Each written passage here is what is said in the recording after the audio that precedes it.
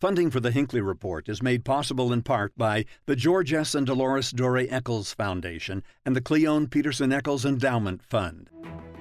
Thank you for listening to the Hinckley Report as a podcast. If you like what you hear, please subscribe at your go-to podcast platform. Promotional support for this episode of the Hinckley Report podcast is provided by TribTalk, an award-winning news podcast from the Salt Lake Tribune.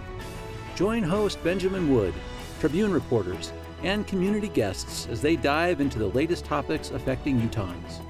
Find TribTalk at sltrib.com or by searching for TribTalk on most major podcast platforms.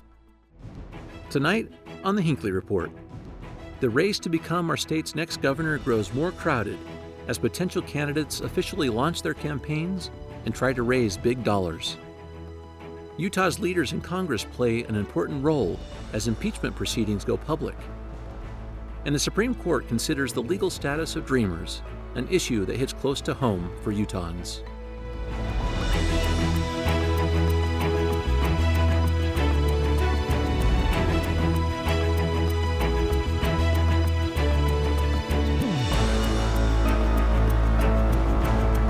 Good evening, and welcome to the Hinckley Report. I'm Jason Perry, Director of the Hinckley Institute of Politics. Covering the week, we have Damon Cann, Associate Professor at Utah State University, Kate Bradshaw, Director of Government Affairs at Holland & Hart, and Matt Canham, Managing Editor for the Salt Lake Tribune. So glad to have you all with us. We're going to start talking about elections, but we have two newly elected officials here on the Hinckley Report today. Damon, Logan, Mayor of North Logan City, just elected. Yes. And of course, Kate, just elected also as Bountiful City Council.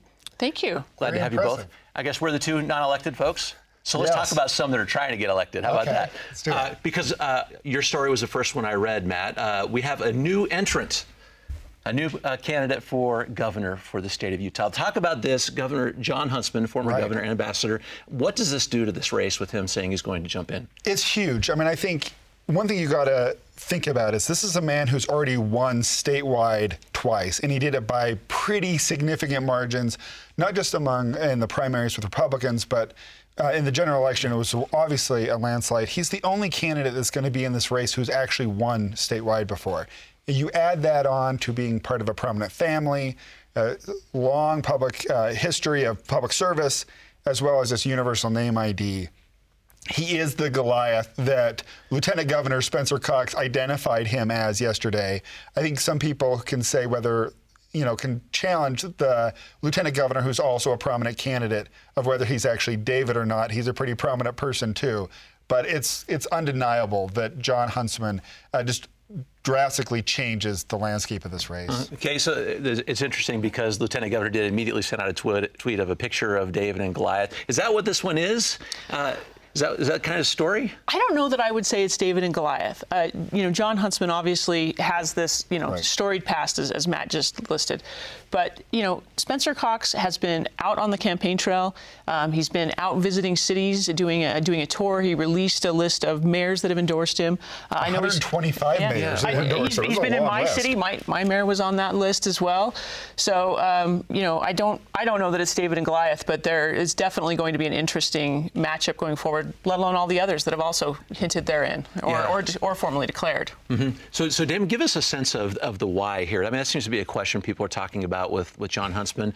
From what you've been reading and the people you're talking to, why has he decided to jump in, do you think? What does he hope to accomplish? I think that's something that hasn't been entirely clear at this point as to exactly what Huntsman's motivations have been. And I think one of the keys for him to be able to be successful in this race is to do a good job of articulating to Utahns why it is that he is coming back and seeking this office again. What kind of assurances do you think he can give? Because that does seem to be the question. And Spencer Cox, again, one of his quick replies was, I promise that if I do this, I will serve the full term out, won't leave for anything else, not a stepping stone. That's some of the language we saw from the Cox campaign. And I think that Huntsman probably needs to do some things like that to assure Utahns that he's here for this office and here to stay. What the former governor told the reporters at the Salt Lake Tribune is that he has done international service. He has been involved in politics broadly. He's seen what it is, and he's ready to downshift back to the state, something where he can have more tangible impacts on issues that are important to an area that he cares about. That's the line he's going to push. It's interesting, though, that what you pointed out, I think, will be one of these crux of the race, is Governor Huntsman's experience as an ambassador and leaving his last term as governor to be the ambassador to China a negative or a positive. You have Spencer Cox, who's going to say he's a guy who's using this as a stepping stone, he's going to leave again. The governor's response to that is, to be a good governor in today's day and age, you have to have connections internationally. You have to be competitive nationally and internationally, and who's better suited to do that than me? I do think that one debate will be a really interesting line to track through this whole election. I also just want to point out before I forget that I should always mention that Paul Huntsman is the owner and publisher of the Salt Lake Tribune, and he is Governor Huntsman's brother. Okay. Kate, let's talk about a couple of points that just came up, whether this is a plus or a minus, because what you mentioned was correct. The lieutenant governor said, I'm never going to leave if I'm in this role, and I'm only going to run for 2 terms. Clearly, that's the counter to some of these comments about Governor Huntsman. Tell us how that plays, the plus and minus. Well, the interesting thing is, they're making these comments now, but their first audience is likely going to be delegates, and then maybe a full Republican primary.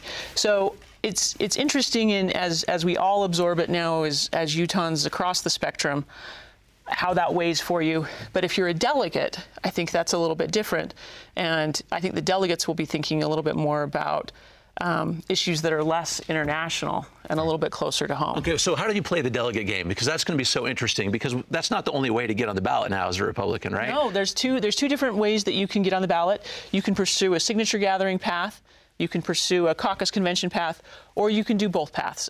I would be willing to bet that most of the campaigns, most of those that have declared or are thinking about declaring, will probably pick the dual path. If you're a serious candidate, I don't know why you wouldn't pick both. I'm both a county and a state delegate for the Republican Party. I don't necessarily have a hang-up with candidates that pick a dual path, although I might be in the minority of delegates. But what would you think as a delegate, or maybe some of the people you're with, if someone just bypassed entirely? If you have John Huntsman, for example, says, I'm just going to get signatures and go. Would the delegates... What would they say about that? The delegates will absolutely make a point of raising that as an issue, that he wants to be the Republican nominee but did not come through the caucus convention system.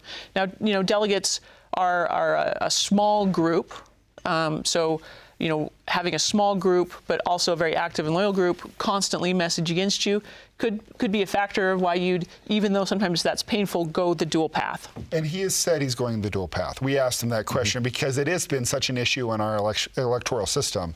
And the governor said that he is going to collect signatures, and he will be at convention. Okay, so, maybe just talk about that for just a moment there. Do you see that every candidate, I'm going to talk about some that haven't announced yet in just a moment, do they all do both paths, even if they have a chance of losing there at convention? That's a great question. And as I look at it, some of the candidates that are not yet announced, I think, have their best base with the delegates. Greg Hughes has $500,000 in the bank that he's raised for this race, and he's a much more natural candidate to appeal to the state delegates than either Huntsman or Cox. And so I think the goal for candidates in the mold of Huntsman or Cox is make it through the caucus convention phase without raising too much kerfuffle with some of those core partisans, and then be ready to make their case to a more moderate general Republican audience across the state. Mm-hmm. Let's talk about a couple of those. So you mentioned Greg Hughes. The panel, do you think Greg Hughes is in?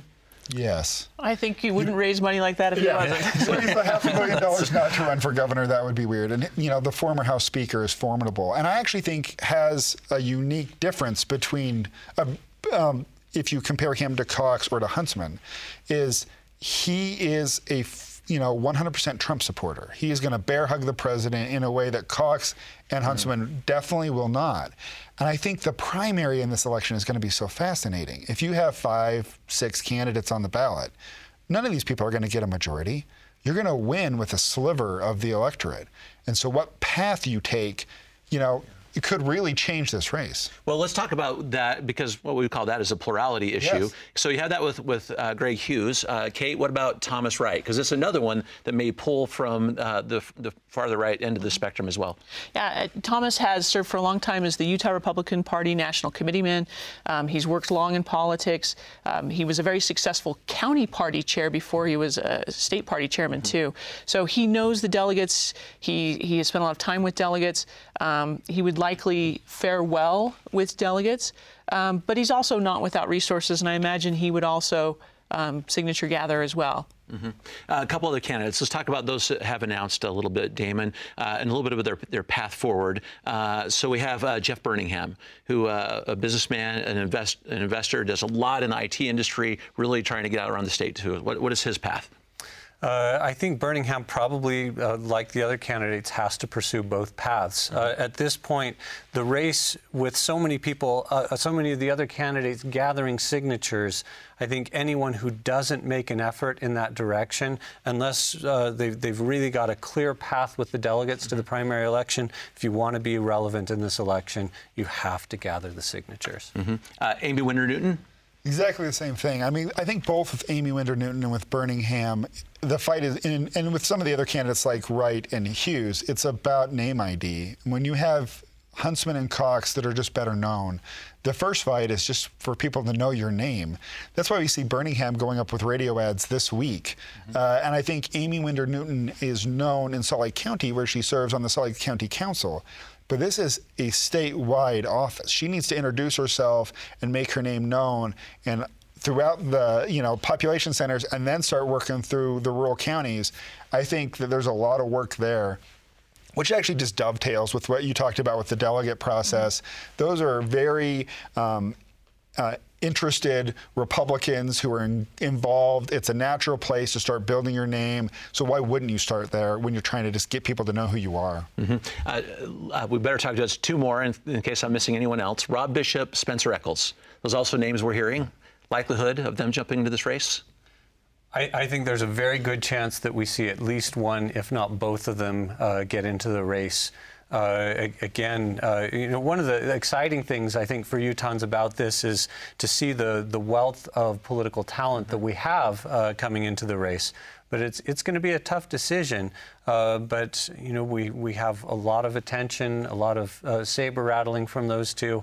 And you just don't do those kinds of things if you're not looking to get into the race. Just before we leave it, any names out there you're hearing for the Democrats that are going to be jumping in right now?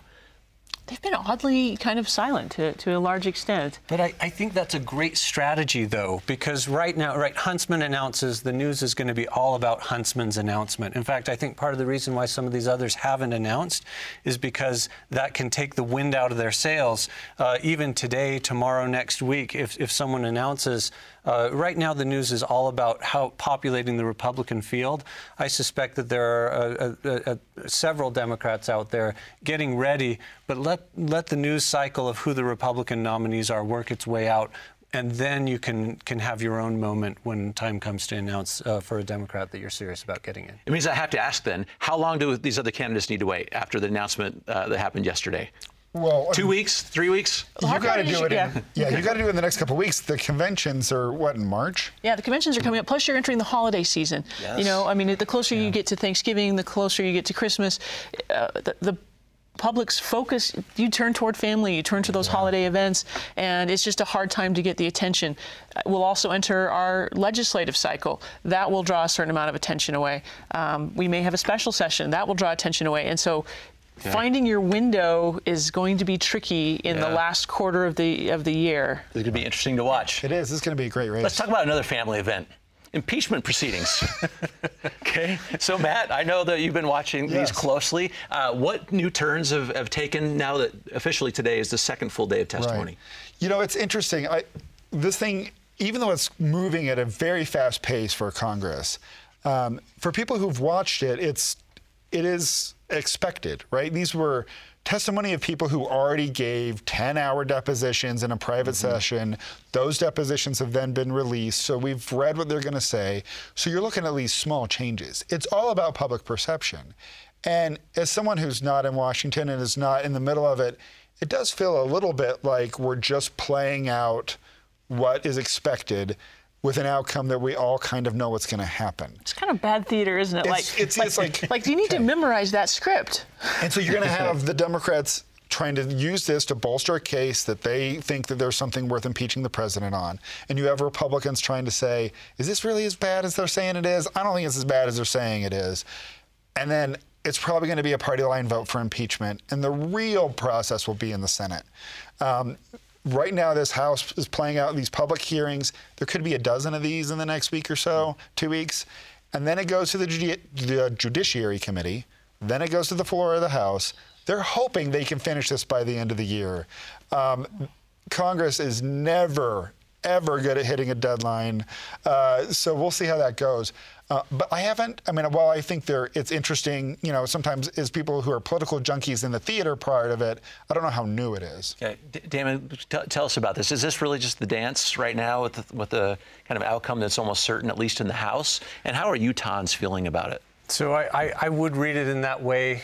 We've been watching Trump supporters and Trump detractors work through different issues and events for over 4 years now, stemming back to during the course of the Trump campaign. And at the end of the day, the pattern we observe is people who supported him before support him still, people who opposed him before oppose him still. And it's hard for me to imagine, based on what we've seen so far, a lot of minds being changed. Utah's an interesting place when it comes to Trump, though. I'm interested to see, especially if there is a place you might expect a little bit of movement, I would think it would be here. It's hard to figure out how to be popular as a Republican in Utah now, and it's because of Trump. You watch, Mitt Romney is very strident in his criticisms, and he's underwater.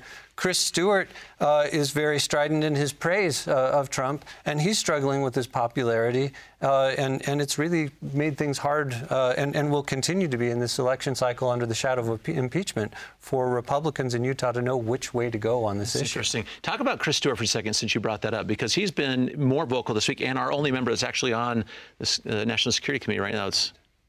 That's looking at this. Yeah, so far he's saying that, even going as far as calling this a coup, and has been shifted from, during the campaign, throwing a few criticisms in the direction of the president to being one of his strongest advocates in Congress.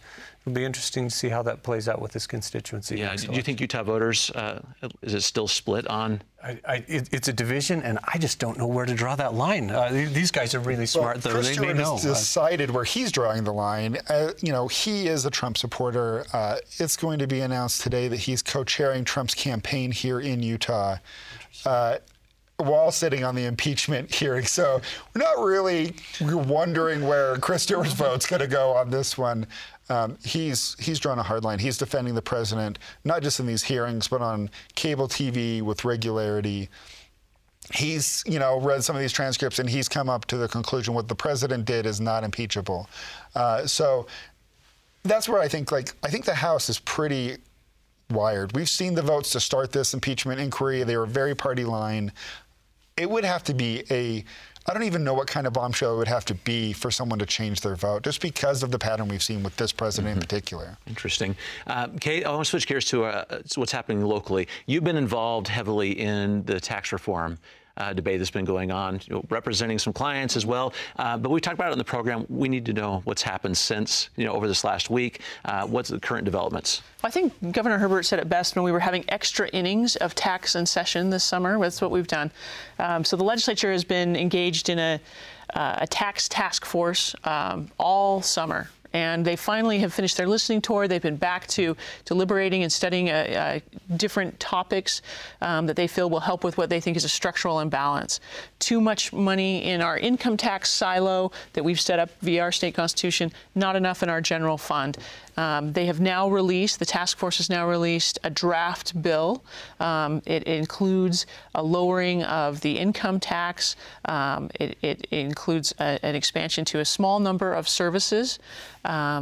It does include putting the sales tax back on food, the full sales tax back on food, with some offsets for a grocery tax credit, There are some targeted income tax reductions to increase the child deduction, to do an intergenerational poverty tax credit, and also to not tax Social Security income. So it's pretty wide and sweeping as the proposal sits today. Mm-hmm. Damon, I would break out a couple of those pieces. One, just because it has even ties to our first conversation today with John Huntsman, restoring the sales tax on food. Is this a potential wedge issue even in this race for governor? I think this could become a very big issue because that was one of Huntsman's signature moves in the course of his governorship. And it seems to be one that has been fairly popular. It'll be interesting to see how Spencer Cox and the Herbert administration and other candidates approach the tax reform question with a signature Huntsman issue on the agenda. With all these issues surrounding it, I'm kind of curious right now, why now? And maybe you're going to have some comments about that, Kate, because this is not an easy thing they're trying to do, and there's still great controversy even just about that point. When I speak with legislators, they say they're genuinely concerned about the welfare of the state's budget. What other underlying issues might be there? I trust Kate to weigh in on. Yeah. The interesting part is there is some, I think, divide between the House and the Senate. The House is very much led out on this issue. The governor's office, to a certain extent, has as well. It was included in Governor Herbert's 2019 budget to do tax reform and an expansion to services. But the House has been very much the driving part of this. And I think it is Speaker Wilson's deeply held belief that there is a structural imbalance. And across his legislative career, he's always worked on budgetary issues, long-term planning issues. He came into office at the depth of the recession, and I think that does kind of give the underlying color commentary to why he feels so strongly about structural issues within our finances. Since you're kind of in those rooms where they're talking about right now, is there any consensus between the House and the Senate? Because word on the street is maybe they're not quite together on this one. It's interesting because, the House, in working with former Governor Huntsman, was the driver to take the sales tax off of food. The Senate has a number of times toyed with the idea of putting the sales tax back on food. That's seen as being something in the current draft proposal that's out there that was kind of a give to the Senate. We'll put the sales tax back on food. The expansion to services, that's sort of something the House wants, and that's where that is, although the list is much whittled down from where it was proposed during the session. Okay. Just one more point on this one, Matt. Yes. We still have not resolved sort of what's going to happen with education. Right. All right. Describe what's happened there and where you see that one going. So this is such a complicated bill. When you talk about the sweeping nature of all tax policy, well, you talked about the silo for income tax. That income tax goes to education. And there are lawmakers and legislative leaders who think that should be removed. There should be ability to use that surplus in income tax in a variety of ways around state government. Obviously, people in the education community are not thrilled with that idea of losing that guaranteed funding in a system that they think is still underfunded. So that debate is like it's overarching. It hangs over all the tax reform part. But it won't be decided by this tax reform bill because that's a constitutional requirement. You've got to go to voters to remove that. So that's going to hang over all of it, but it's not necessarily right in this legislation itself. Well, I have a couple for you, Damon, but Kate, what are they saying they're going to do if the tax plan is built around this earmark that they put to the voters, and what if the voters say no? Does the whole thing, the house of cards, fall down? It does create a very serious problem if they build a tax reform package that is contingent on being able to move some of the siloed funds back into one general state checking account, and the voters say no. We'd probably have to go into a special session to probably, tweak some things. Right. A lot of the discussions right now seem to hinge on, because public education shares that siloed funds with higher education, of perhaps setting a floor. We're the only state that does it exactly this way. Other states designate a percentage of a certain type of tax to education, and that's where the discussions seem to be having right now with the education community is, can we guarantee you a certain floor we will never drop below in a commitment? And if I were in public education, I would be saying, let's put that in a constitutional amendment and make it a little harder to never drop below that floor if that's where it goes. Lots of options on that one. We'll follow that one closely. Damon, I want to get to an issue that happened on a national stage with very local implications. The United States Supreme Court heard a case on DACA, on the people that have this designation, the Dreamers, as we call them. What was the case about? DACA, is Deferred Action Against Childhood Arrivals, is a program that allows children who were brought here in their youth to be able to stay here. They came here arguably not through choice of their own, but were brought here by their parents. And it was enacted by executive action only during the course of the Obama administration. And this has been something of a target during the course of the Trump administration, Trump wanting to roll back. And this is one of the challenges. When you go an administrative strategy than working through Congress, another president can come back, and just as easily as one president waves the wand and makes it happen, and the next president can make it go away. Mm-hmm. So a good explanation. So Utah is maybe a little bit different than what you might get in other parts of the country on this particular issue. Why is it? We have 10,500 of these students and others inside the state of Utah with this designation. Sure. And so Utah's a really unique place to talk about this, because there are a number of things that make Utah Republicans different from Republicans nationally, and one of them is attitudes about immigration. We send a lot of people on missions for the Church of Jesus Christ of Latter-day Saints out to other parts of the world. They come back here, they have this strong affinity for people in the countries where they've served, as well as Utah being a global marketplace increasingly. And you combine those things together, and it shapes Utahns' attitudes about immigration in different ways, to where this is a program that Utahns are more likely to support relative to Republicans elsewhere. Mm-hmm. You know, we also have this interesting history of our pioneer ancestors or settlers of our state being religious refugees and coming to a place so they could find safety.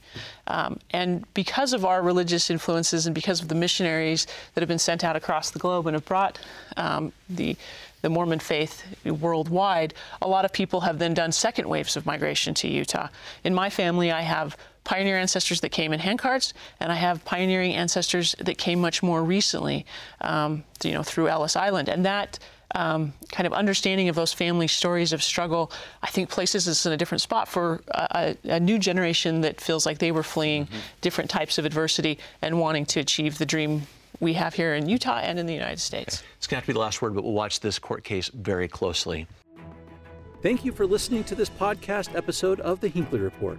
If you like listening to the experts talking about the issues, please leave us a review on your favorite podcast app.